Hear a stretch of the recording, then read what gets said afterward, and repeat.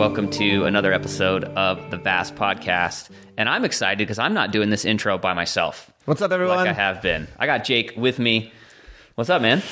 It's another good day in Los Angeles. Yeah, we just finished an amazing conversation With a man named Paul Anleitner. Yeah. Who is a brilliant thinker, has a master's in Christian thought.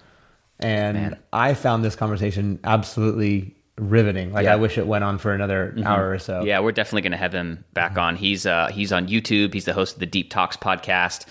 He had an article out that we're going to link to in the show notes called "The God We Thought Was Dead," which is just a phenomenal overview of where we're at now. And he has a really interesting perspective in that we have reached the end of the secular age, which is a really, really cool idea. So I think you guys are going to find this conversation very helpful and very exciting. We hope you enjoy. Yeah, it's really good. Before we jump into it, don't forget, follow us on Instagram, subscribe, leave us a rating, leave us a comment on YouTube, Apple Podcasts, Spotify, wherever you're listening to this today. It honestly helps get the word out. Share this around with some folks you think will find this interesting. And let's jump into this conversation.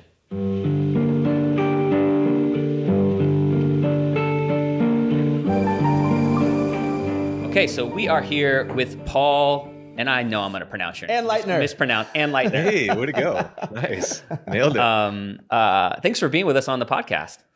I'm just honored you guys invited me on. I'm looking forward to having the conversation together.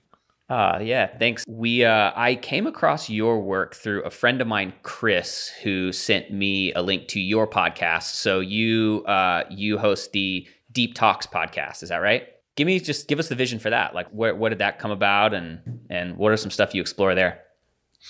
Yeah, so I originally had planned when I got done with my master's. I have a master's in Christian thought, and my original intention was just go straight into my PhD and teach, university or teach at a seminary, et cetera, et cetera. And then as I was going through, start prepping for my PhD applications, I was talking to other professors and people in academia, and they're like, "Hey, bud, just a heads up, now might not be the time if you're looking for something stable in academia." And I was like, had already done bivocational ministry for most of my life. I'd been in either a pastoral role, but also teaching at Christian high schools, theology and biblical studies, and the thought of more uncertainty and potentially needing to travel around the country. So I was like, well, that's kind of disappointing. I really enjoy, I'd really love to help people learn the things I wish I would have known 15, 20 years ago. And so as I'm talking with, these professors and people in academia, they're like, hey, just because humanities departments in general are shrinking and people aren't going to go into debt for the stuff doesn't mean their deep questions about God, life, and their place in it all are going away. They're just going to turn to new mediums. And that got me thinking just about, well, what are those new mediums that people are going to? And so as a pastor, I'd sit down, especially with young guys in particular, coming out of their college years into their 20s, and they're going through all the typical questions that you go through when you enter into your early adult life, especially if you've grown up in the church. And I would try to give them resources. We'd get together and have these group conversations, and I go, man, I just can't hand somebody that's got a degree in engineering or communications. I can't just turn into them like a systematic theology textbook. That's again, if I got something going on with my car and it feels like it's on the verge of breaking down, and someone just hands me an engineering textbook, it's not going to do me much good. I just don't have the experience to jump into that. And I was just looking around. This was, 4 years ago, I was looking around the landscape of podcasts and YouTube channels. And at the time, 4 years ago, there wasn't as much quality content like the work you guys are doing and others. And so I was like, well, maybe instead of just having these meetings with people, I'll start recording lectures and interviews and kind of make that my classroom. So I started that 4 years ago. It's called Deep Talks, Exploring Theology and Meaning Making. And it's really focused on exploring the intersection of theology with all of our efforts to find and make meaning in the world. So intersection of theology and philosophy, theology and science, theology and culture and the arts. And so, yeah, that's what the podcast is all about. Cool. Yeah, we'll put it in the show notes, but I think the first video I watched of yours was the one with Andy Squires and John Mark McMillan, and it's like a 3.5 hour just like epic conversation. And I was gonna listen to it on the podcast, and then I think you said like, hey, if you're listening to this, like it comes across better on YouTube, go watch it on YouTube. I think you may have said in the intro. And man, like not only was it brilliant, but I legitimately felt the presence of God, like just watching and listening to you guys have that conversation. And so had been wanting to figure out a way to get you on the podcast. And then this article came out. Was it in Christianity Today that this article came out? Ecstasis. That's right. Ecstasis, which is like, it's in the Christianity Today family, but it's focused more on exploring the connection between like theology and the arts and poetry and beauty. Yeah. Okay. Okay. And that was a piece called "The God We Thought Was Dead." So, and then I read that. When did we read that? A couple of weeks ago, a few weeks ago, maybe. So we'll link to both of those in the show notes. And so I want to just like dig deeper into that article. One of the things I loved about the article was at the beginning, you referenced the power team. You referenced not explicitly. Not explicitly. Only those that have experienced it could know that was a power team reference. Yes. So, and the reason I knew it was a power team reference is because I grew up in the church that the power team started out of. No way. Yes. And you rip a phone book. What's funny is I can rip a phone book. They taught me how the phone book ripping works. Are you dead serious? Dead serious. It's all about the way you fold it.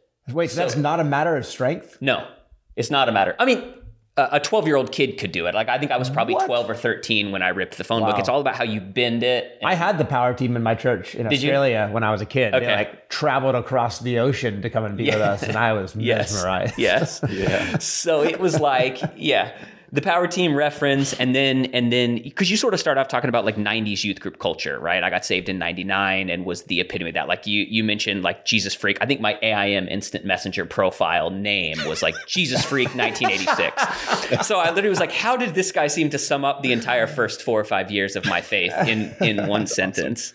But man, this article was honestly phenomenal. You make a statement. Oh, thank you. Early on, you say philosophy was not an enterprise that my particular Christian context celebrated. Talk to us about that. Like, why do you think that is? And that's something we often talk about. I should probably try to name with a more degree of specificity some adjectives to describe my particular context. Because certainly there's features you both have brought up about the power team, and I wrote a little bit about, the weird like Christian cliche slogan t-shirt thing that was like, as you look back, you go, what was that even about? Which is making a roaring comeback right now. Is it really? Don't you guys see that in like the church merch thing? Like, oh, right. Yeah. But that's kind of different. Is that different? The Reese's, what was the one you talk about in the article? So weird. Yeah. Like the Reese's an orange t-shirt that steals the Reese's font and Reese's logo and just says Jesus instead. I never, even as a kid, I never understood. It's genius, I think. I don't know. I'm kidding. And I'm glad we're laughing about this, because that's the way the pre-internet world is just a different world. And sometimes anachronistically we look back, and especially those like you guys that have grown up with some degree of churching. There's a lot of people our age and younger that have a lot of sincere hurts. And I certainly have those too that I've worked through. But there's also a lot of things like we just need to laugh about, and realize like people were trying their best. I don't know whose idea it was to think of making a Reese's Jesus t-shirt, but they probably were well intended. I don't think it was like pure malevolence or anything like that. So it's all right to laugh about that. Anyways, my particular context. So, when we think of cultures and subcultures and microcultures, I'm an American, so there's obviously that cultural influence. I'm an American that lived in the Midwest, that was in an evangelical subculture. So that's why lots of people across different evangelical churches can identify with the power team and that other stuff. But I was also in a charismatic evangelical context. And to be even more specific, by the time I got to the 90s, it was like full on word of faith, prosperity gospel. Mm-hmm. So you have all of those like cultural influences happening. And so when I try to identify like why in my context, which I think there's some resonance with other people, even if they didn't grow up in like charismatic or word of faith context, they understand what I meant by the sentiment of like philosophy was just not very high on our priority list. They know that from experience. And I'd identify like a few influences on that. I think one, we have to identify in evangelical history the influence of pietism on our particular tradition. And one of the things the pietist movement tried to do was to try to make the Bible accessible to everyday lay people. And that's a really good thing. I'm not bringing that up as necessarily a slant or something that was wrong with the movement. But one of the downsides of it was the sense that, well, if everybody can pick up the scriptures and read them, which is really good, that was like a reformer, an impulse of the Reformation. There was also, along with that sense of like, we don't need to consult things like commentaries. It's not as useful to learn the original language. It's not, because we want this to be something you can do in a Bible study in a small group. So there's certainly the pietistic influence, but in my particular context for Pentecostals and charismatics, there was also the sense, and we kind of embraced it. You guys know it too. You kind of embrace the sense that like we are on sort of like the lower end of the religious status ladder. You know, you kind of have like the high church, you got the Smells, the Bells, you got the people that are proper theologians in, you know, the ivory towers. But the Pentecostal tradition embraced like, now this is like poor people, uneducated people. And the Spirit has been poured out on all flesh.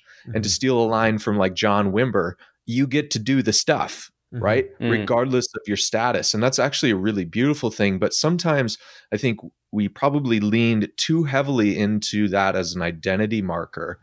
And in my particular context, that also took the shape of, well, things that looked like, and I want to use this word cautiously, like more elite versions of Protestant Christianity, more formal, more educated. You know, we kind of took that position of like, well, we don't want anything to do with that because we have the Spirit. So if we have the Spirit, we don't need education. And, you know, I'd hear things, just even like anecdotes, right? About, well, the disciples were uneducated and it was the Pharisees that were the scholars, right? And it all kind of reinforces this notion that actually, in some ways, it valorizes being uneducated in a sense. And then this was the phrase I heard all the time, where seminaries are cemeteries, right? I heard that. You go to seminary. Yep. That's the graveyard for authentic faith in Jesus. So that's an influence. And I'd say like the third thing, and this is, I don't think just unique to my context, but I would imagine others listening to this would share in this experience. There was such an emphasis, a very unique emphasis on total depravity, where the emphasis was on the unregenerated soul is incapable of discerning God's truth, right? So your faculties of reason are so broken and so sinful that the insights of a non-Christian, whether they were a philosopher, a scientist, a mathematician, just couldn't be trusted because they had not been regenerated yet. And so like philosophy as a discipline that engaged one's faculties of reason was considered to have nothing to do with following God's special revelation, right? So you had these two categories. You got general revelation and special revelation. You know, we didn't necessarily hear a lot about the goodness of general revelation until you got saved, right? Then, once you were regenerated, you could begin to properly understand God's world. So anything that had to do with just pure reason, so we were very suspicious of science. In fact, I'd go as far as to say, that it was pretty explicitly taught to us that there was like a global conspiracy among all these atheist scientists to tell you things about dinosaurs and fossils and carbon dating that were like they were just out there to make you an atheist. Like that was their goal. So I think there's these forces at play that was a really unique cocktail. And so philosophy, being a discipline of like, we're thinking through using our faculties of reason, was just not something that was really celebrated. In fact, I'd go as far as to say it was really discouraged in some sense. I don't know if that was your experience as well. I always laugh at this point because I grew up in it. I was born in Sydney, but I grew up in America from the age of 7, but still in an Australian context because the church that I belong to has its roots in Australia. And so these kinds of things are always kind of are lost on me. Like not one time in my entire life have I ever heard that seminaries are cemeteries. Right. Yeah. Yeah. It was never imparted to me that there was some global conspiracy ring of atheists trying to convert me into atheism because I was learning about dinosaurs. But I believe that alternatively, is real. I experienced the opposite, right? So yeah, we always get to have a lot of those fun. Like I remember even just like we've had conversations about purity culture, and I would like say stuff that we did in church growing up, and he's like, I didn't even know that existed, you know? Shocked. But maybe I experienced, which is why he's been able to pastor me through all my baggage over the years of the way that I. But yeah, I can totally identify. Can you parse that out a little bit, Paul? Yeah. So like the terminology that comes to my mind when I hear you talking about the role of reason, even in unregenerated people still having something to contribute to conversations on truth, is obviously common grace. But maybe for some of our listeners who maybe are kind of like, well, I don't know, sure, maybe, I don't know, like just parse that out for us. Why should we engage with people? The funny thing, the side note I'd bring up about this is if you talk to people who, let's say, they're still Christians, they didn't grow up in, the evangelical subculture, but let's say they were in a Catholic school and you talk to them about like faith and science issues and they're going to look at you strange. That's because, and again, I'm not like a Roman Catholic, but built into the larger Roman Catholic theology was comparatively to at least my Protestant evangelical subculture was a broader celebration of the inherent goodness of God's creation. Mm-hmm. So there becomes this like tipping point. On one side, if we affirm too much goodness, if you will, to God's created order, and we do not recognize the presence and the activity of the fall and principalities and powers and the brokenness in creation, we can veer too much in the side of perhaps like a pure natural theology, which means like all we need to know about the world can be deduced using our faculties of reason. Because we can look around the world and go, if the world is inherently good, we'll be able to discern it rightly and to discern what's true about God from the world. And there's so much truth to that, but there's also like a dangerous ditch on that side where we discount the revelation of Scripture because we have to take seriously, like what Paul says, like the message of the cross is foolishness to those who are perishing, right? There is something foolish about the cross. For Luther, it was like the hiddenness of God, and that there's a tension there. The tension that I think, like I would say, and I've talked to a lot of people that have spent a lot of time in those similar contexts that I grew up in, was if you go on the other ditch too far, you run the risk of like a strange sort of Gnosticism, where the world is the material world is fundamentally sinful and broken. And so you cannot trust disciplines like science and math that employ your faculties of reason or your empirical senses, because the world is so sinful and it's so broken. And what that ends up producing, and I saw it a lot in charismatic culture, and I still consider myself a charismatic. I saw it a lot in charismatic culture where this heavy emphasis on the depravity and the brokenness of the world, and actually the power in some sense of Satan to blind the minds of not just unbelievers, but believers too at times, led people to this strange Gnosticism again, where it was like, the only thing we can trust is special revelation, right? And so we've got the Scriptures. And then we have, again, in some contexts, like charismatic contexts, we have like the inner witness of the Spirit. So practically, this even plays out in some really unique ways where you can talk to people that have come out of really deeply charismatic cultures that maybe verged on the side of almost Gnosticism. And you go, I talk to people that have come out of, like, I won't name specific places, but particular contexts where they felt like they couldn't even decide on what sandwich to make themselves for lunch unless they had some sort of inner witness from the Spirit. Because they couldn't trust that God's goodness, you said common grace, right?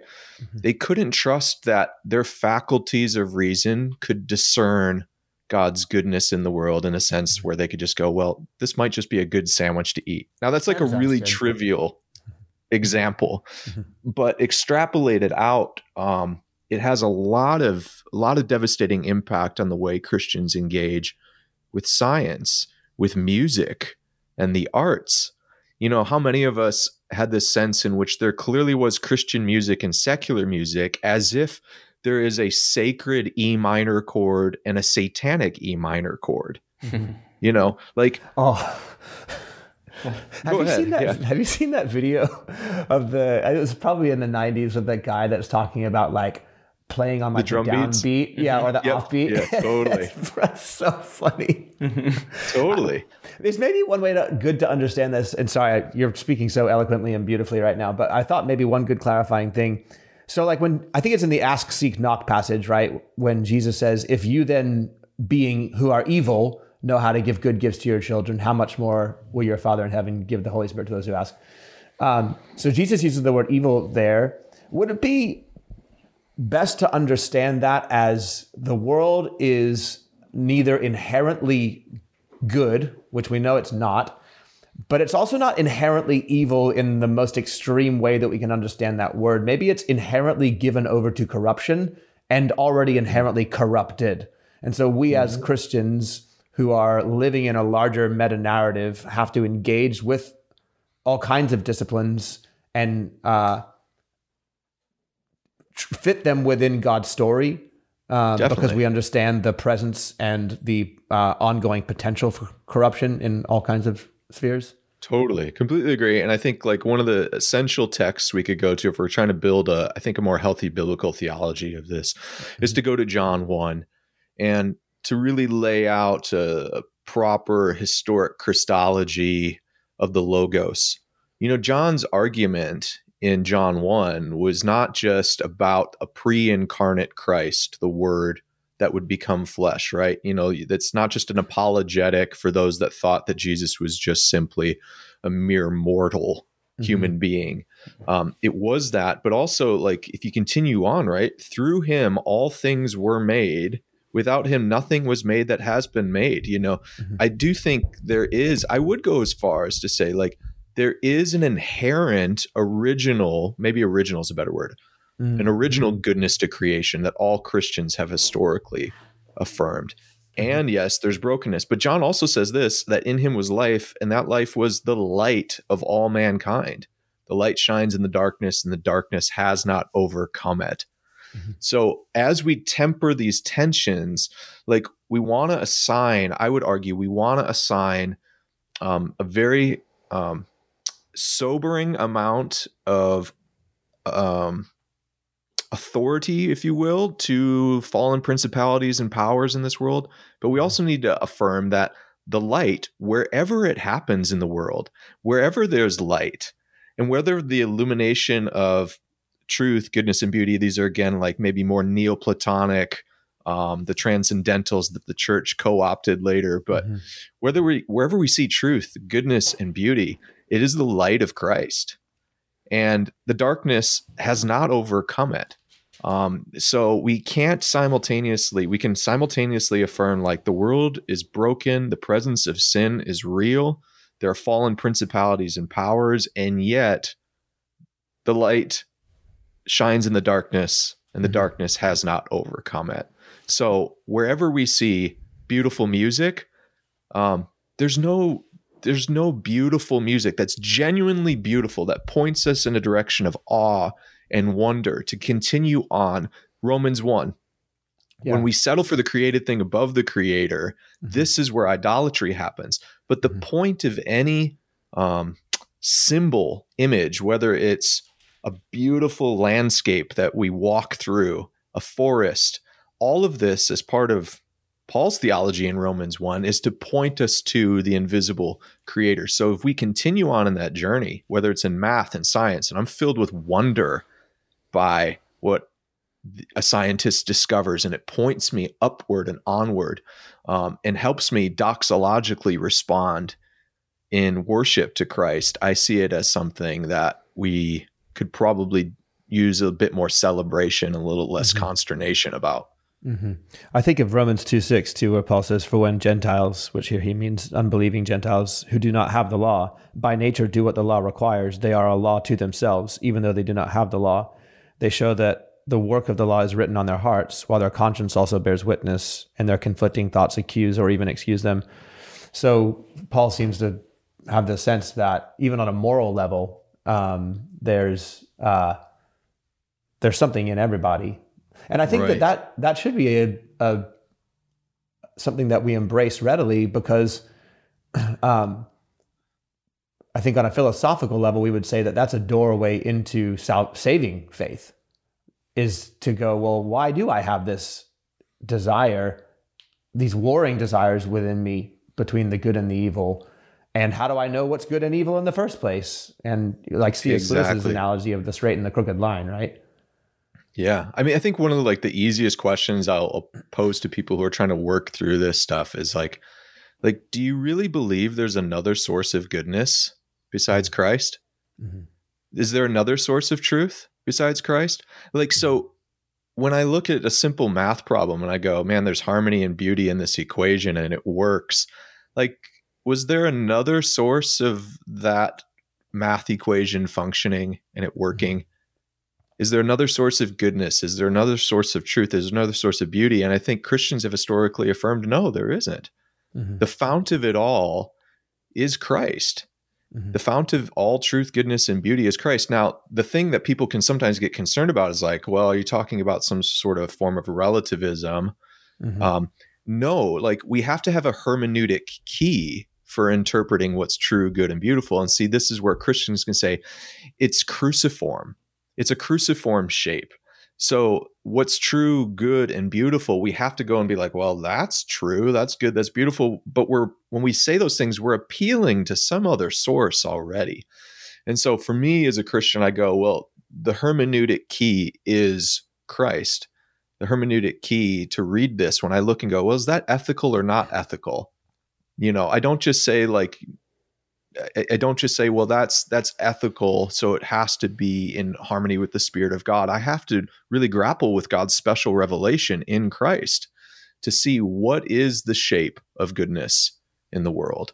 So that to me would be maybe the way I would suggest to maybe best handle some of those tensions. Yeah, it's really good. And I would just say for me, and I don't know if you align with this, I think you do, but none of this is none of it is antithetical to being saved by grace through faith. We're not talking about salvation here. We're just talking about how God has shed his grace abroad in humanity. And the opportunity for the Christian is to look for the opportunities to help people connect dots between what they possess and the source of where that possession comes from, so that hopefully they will humble themselves and acknowledge Jesus as Lord and come into his kingdom. Yeah, exactly. Kind of like Paul in the Areopagus kind of vibe. Yes. Yeah. And what does he do? And is that Acts 16 or 17 on Mars Hill? Somewhere around there, yeah. Mm-hmm. When he speaks to the philosophers at Athens, he actually quotes 2 worship songs that were dedicated to Zeus, and he reappropriates them. It's really interesting. In him we live and move and have our being wasn't a psalm that he was quoting. It was a Greek poem of worship to Zeus. And here he goes, the thing you guys were looking for in that, though it is been misplaced, let me help reorient you towards the truth, even in your honest seeking and your honest desire for the truth. Yeah. Very good. Yeah. Yeah, that's really good. I want to get to, Let's talk about some of the secular age stuff. Yeah. Cause I want to save some time at the end for this talk on beauty, because you, I think, kind of talk about that in such a brilliant way. But give us as a quick breakdown on sort of like secular age, you say that essentially what you're seeing is the death of the secular age. You talk a lot about sort of like this current cultural moment that we're in and some signs that we're maybe moving into, what you call the death of the secular age. Can you just maybe give us a quick breakdown so that someone who's listening can like understand exactly what you mean by that? And then maybe what are some of the signs in the world and culture that you're seeing that would lead you to think that? Yeah, I mean, thered be no way of me really doing a good job of distilling like Charles Taylor's like 900-page book, A Secular Age, but maybe a question that could provoke people to understand what Taylor was getting at in his book, A Secular Age, is to ask the simple question of why, if you were to take a time travel machine with Marty McFly and you go back, 700 years, you plop yourself anywhere in Europe and you go up to somebody on the street and you ask them, do you believe in God? Why would everybody look at you strange? Like, how is that even a question? Whereas today, that's a viable question. So the secular age refers to this time period, this shift in consciousness, this shift in Western thought, where that is actually a viable question for a lot of people. Like, you could actually go up to somebody on the street and go, do you believe in God? And they go, well, maybe, maybe not, right? There's a plurality. That wasn't an option 700 years ago, 1,000 years ago. Everybody, and now there were different notions of what God was like. But we live in an era in which Taylor called the secular age, and he had three different, qualifiers to that word secular. But in short, like, we live in an era in which faith in God is one option among many. As we've lived through this, we've assumed that this is normal. Right? We've just been programmed with this way of thinking. Even if you grew up in the church, like if you grew up in the church, you were existing in a subculture that was still underneath, in some sense, a larger macro culture with larger values, right? I mean, you were talking about the difference between being an evangelical in Australia versus an evangelical in America, right? Why is that? It's because there's a larger macro culture that even American evangelical culture sits underneath. So we get born in to a world in which even if you went to a Christian school, didn't go to public school, it seems to be there in media, in film and television, in the books that you read, where reality was bifurcated into two categories. You had immanence and transcendence. And you could say it another way is the spiritual and the secular, factual. The sacred and the secular. As the secular age, which was a process in which, we're talking like hundreds of years of Western thought and history, what we saw was the secular box, the box that was for things that were neutral, non-religious, grew and expanded, while the spiritual box, the transcendent box, became something more private, individual, and smaller. So the secular space was supposed to be the space where we could all share in a pluralistic culture with people. We could all go to the mall and not kill each other, right? Like, why could you go to the mall or go to a public school and not kill each other, even though there's a plurality of different perspectives, of different religious beliefs there? Is because that secular story over the top said, well, this is a neutral space. And to get along here, we have to remove ourselves from any sort of worship. There are no gods in this space. What people are starting to realize is that that's been a myth. There's never been a purely neutral space that we inhabit. And what even like, I've had some really great conversations with behavioral scientists and cognitive scientists that have been studying this phenomenon. Clay Rutledge is one, John Vervaeke is another. And these guys are not like professing Christians. John considers himself, he's at the University of Toronto, he considers himself a non-theist. But what these scientists are observing is that people are inherently we're inherently a religious species, because religion has to do with what is of ultimate concern. That was one of the definitions the 20th century Paul Tillich gave for what God is. God is what is of ultimate concern to us in an existential sense. So people always have what's of ultimate concern to them. And they have narratives and stories and practices that affirm those things as of ultimate concern. So like, let's take the mall, for example. Like when we go to the mall, we don't kill each other, maybe because in some sense, and I don't want to make this too extreme, but in some sense, like mammon is God at the mall. Mm-hmm. Like we're there to all shop. We're there to all satisfy our needs, that ancient god of greed, mammon, right? When you go to an NFL football game, though, people come from all sorts of different walks of life. There is a guiding story. There is a liturgy at an NFL football game. Mm-hmm. There's an ecology of practices. And there is something that when you're gathered there is like, hey, this is of ultimate concern. And I want to bring this up to not get into like culture war stuff, but just as a great example of this, think about what would happen if you're at an NFL game and the national anthem is played and you don't adopt the proper physical response of adoration and devotion when the national anthem is happening, right? Mm-hmm. Like we've seen this. And again, I don't want to get into like the culture war stuff about that, but there's a deeper point there. So if the religious norm, if you will, is to stand and put your hand over your heart and remove your caps, if this truly was a neutral space, like free of any claims to what should be of ultimate concern, then no one should have any problem if somebody wants to take a knee, if they want to do jumping jacks. But that's not the case. Like we know, we've seen this happen. So there are stories about what should be of ultimate concern in these neutral spaces. And I talked about in the piece, two of the big ones were, of course, mammon, greed. Mm-hmm. Like we remove, let's say in the Nietzschean sort of death of God, we might say, well, we're going to put away the Christian story and the Christian conceptions of God, and we're going to have this neutral space here. But it's not neutral, right? Like, we've seen in our own culture, like the devaluing. Just look back. I think there's just a couple examples. We can even look around our own culture and go like, up until recently, like, okay, if you guys are, you guys seem fashionable young gentlemen here, right? If you were to go out and buy a house and you had your choice between like let's say like an early 20th century Tudor home, especially if you could put money into it, or like an late 80s split level entry home. Right. You know which one you're picking. And you look at the two and you go, that's right. Our first home was a 80s split level entry. So that's why I pick on that one. Like, why is it that thing, you could almost say is objectively, it's hard to say this when it comes to beauty, why is it less beautiful?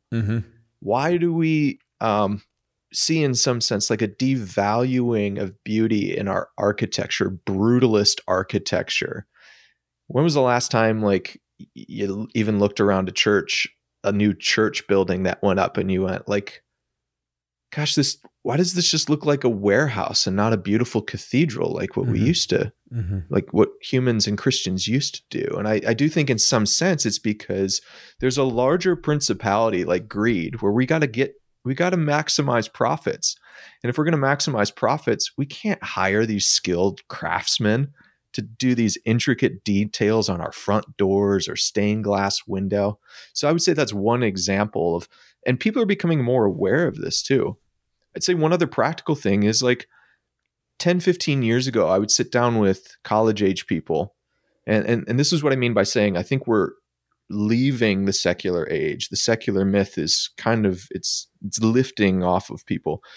I'd sit down with young people 10, 15 years ago who were deconstructing, they were considering leaving the church. And one of their biggest attractions was like Richard Dawkins and New Atheism. When I sit down with younger people that are entering into their 20s and they're wrestling with their faith, and this is just anecdote, I don't find anybody anymore that's attracted to Richard Dawkins and New Atheism. Do you? No. No. So, and Dawkins was in some sense like peak of what secularity was supposed to be, right? Right. What we need to do is remove all of these old religious myths and dispel these notions of the derivative term you always used was some sky daddy out there. And what we're going to get is some perfect human utopia. And it didn't happen. No. And people see that now. They're not attracted to that. They're not attracted to new atheism. They're not attracted to reductive physicalism. So they're listening to Joe Rogan talk about DMT and psychedelics. Right. And when he talks about it, and you talk to anybody that's done psychedelics, I don't know anybody. And I've talked over the last 4 years with quite a few people that have either been like serious psychonauts or have just experimented with it.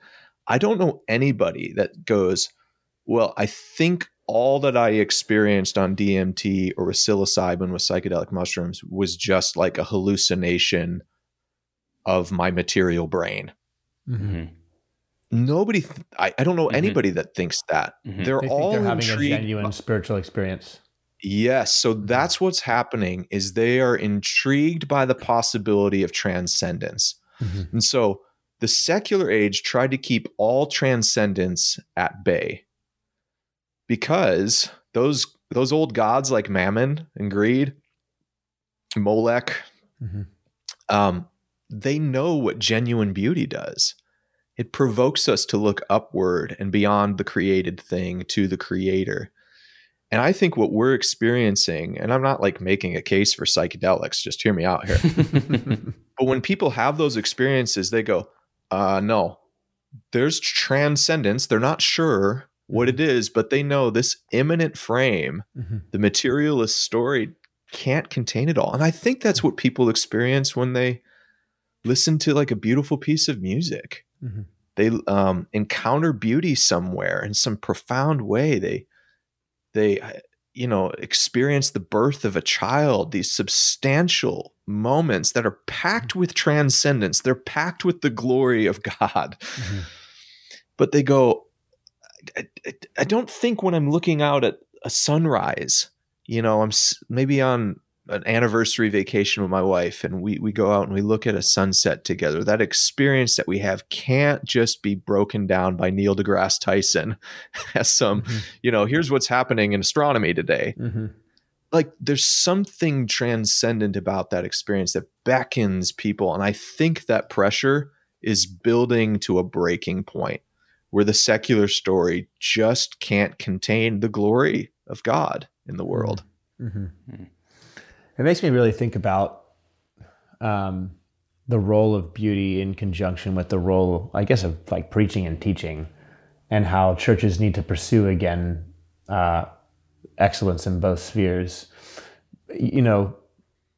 Love him or hate him, people have very strong opinions on Mark Driscoll, but he said something last year that I found quite striking. I can't preach the gospel to you by making a sandwich. I can't preach the gospel to you by doing a demonstrative act, right? It has to be preached. It has to be told. Faith comes by hearing, and hearing by the word of Christ. But I can make you a beautiful sandwich and open you up with beauty, and then bring the gospel to you in word as well. And so I think that to me, I just hear a theology for it's really important for churches to pursue and provide beauty that opens people up to hearing the gospel. Yeah, well, what is a word? Words are symbols. Language is the codification of written symbols and sounds, but they point to something else, and this is what the arts do as well. Dwight Hopkins, who I believe he's still at the University of Chicago, in his sort of cultural theology, he laid out sort of the three domains of culture: spirit, aesthetic, and labor. And spirit would be that sort of, in a culture, the invisible stories, the high ideals and values of that culture. Aesthetic is the dimension of culture in which we try to somehow bring that spirit into some sort of visible or audible expression that allows people to connect with it. And I've always found that to be an incredibly helpful framework. So whether it's like in the spoken word, the proclamation of the gospel with scripture, or with clear propositions like doctrinal propositions, whatever the case may be, we still have to recognize those are symbols of a higher reality, right? They don't contain all of it. They themselves are still doorways.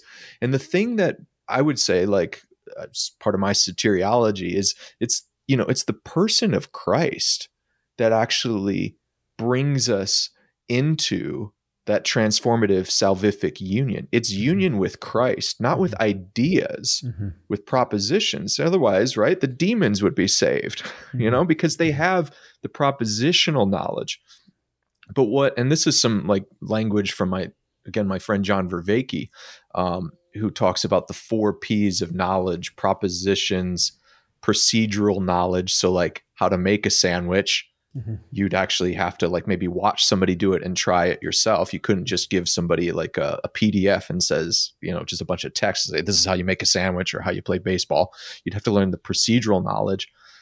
There's perspectival knowledge, and then there's participatory knowledge that comes from like when you actually participate. I don't know if you guys are married or have children or not, but there's a knowledge that you have if you're married of your wife that comes in a way that can't be reducible to someone writing a book about her.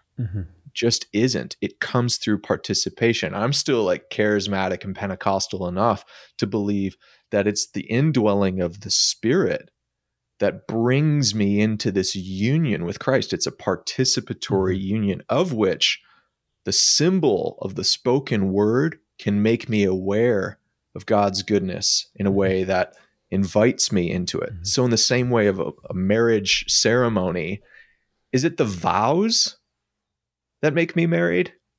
It certainly is a big part of it, right? Is it the kiss that makes me married? Is it just the ceremony itself? It's like multi-layered. And so I just think that's why Paul calls it folly, right? The folly of preaching. It is. It's a wonderful folly that God has graced. Yeah. Totally is. And so what I'm actually encouraged by, and I'm seeing this in more Protestant and evangelical context, and I still consider myself both of those things, is I'm seeing a greater awareness of the different spiritual practices that the church has employed. I think of Robert Weber, the ancient future movement. There's been different practices across the church that the church has employed to bring us into greater awareness of God's goodness and his story. And it hasn't just been merely the preaching and proclamation of the gospel in spoken word. It's also in, now evangelicals kind of do this one already. It's obviously the arts and music, but I'm really fascinated as to how churches and Christian communities are recovering the visual arts too. So we do at my church, we do every Advent and Lent season, we do a visual arts gallery where anybody in the church, any skill range, any experience, any age can contribute a piece of art that is within the themes of Advent, or we're starting it this week because this week begins Lent. We're having people contribute pieces about Lent and Easter, and it like adorns the walls of our foyer. It's just one little thing to affirm that there is more than just the symbolic beauty of music at our disposal. We have the visual arts as well, and I'm encouraged to see like there's more evangelical thoughtfulness around this stuff happening, and I'm actually greatly encouraged by it, and that we're even having this discussion is really cool. That's really cool, man. Very compelling. Yeah. Maybe do we have like 2 minutes for him to like wrap? Absolutely. So the end of the secular age, to me, I hear that as an opportunity, but I'm sure that it's also fraught with all kinds of obstacles. Can you kind of just be a little prescient for a moment and forecast out what you think that looks like? Yeah, I think you're right. It's ripe with opportunities. There's certainly also the potential pitfalls as well. The opportunities that emerge for us are, I think there's changing attitudes in the general public about religion in our secular spheres. And you see this I'm seeing this in movies more and more as well. I just saw a trailer recently for a film in which Mark Wahlberg is playing a Catholic priest, and it's presented in a way. Mel Gibson is in it as well. Many of the films that might be about faith or TV series about faith in the secular age would highlight the negative effects of them, the scandals, the things that plague the church. But I'm seeing an increasing openness towards religious experience that I actually think gives us a fruitful opportunity to tell what I think is the true story of the cosmos And I think people are very much open to having those sorts of dialogues. Certainly there's pitfalls as well. There's this DIY spirituality, which we are still very much, as Americans and Westerners in general, we still have this very high value for individualism. And one of the things that we've already seen, and we saw it in Taylor's Secular Age as well, is that, people can try a bit of yoga on Monday, they can do CrossFit on Tuesday, they can meditate on Wednesday, they could go to an Ash Wednesday service, and then on Thursday they might try some Buddhist meditation.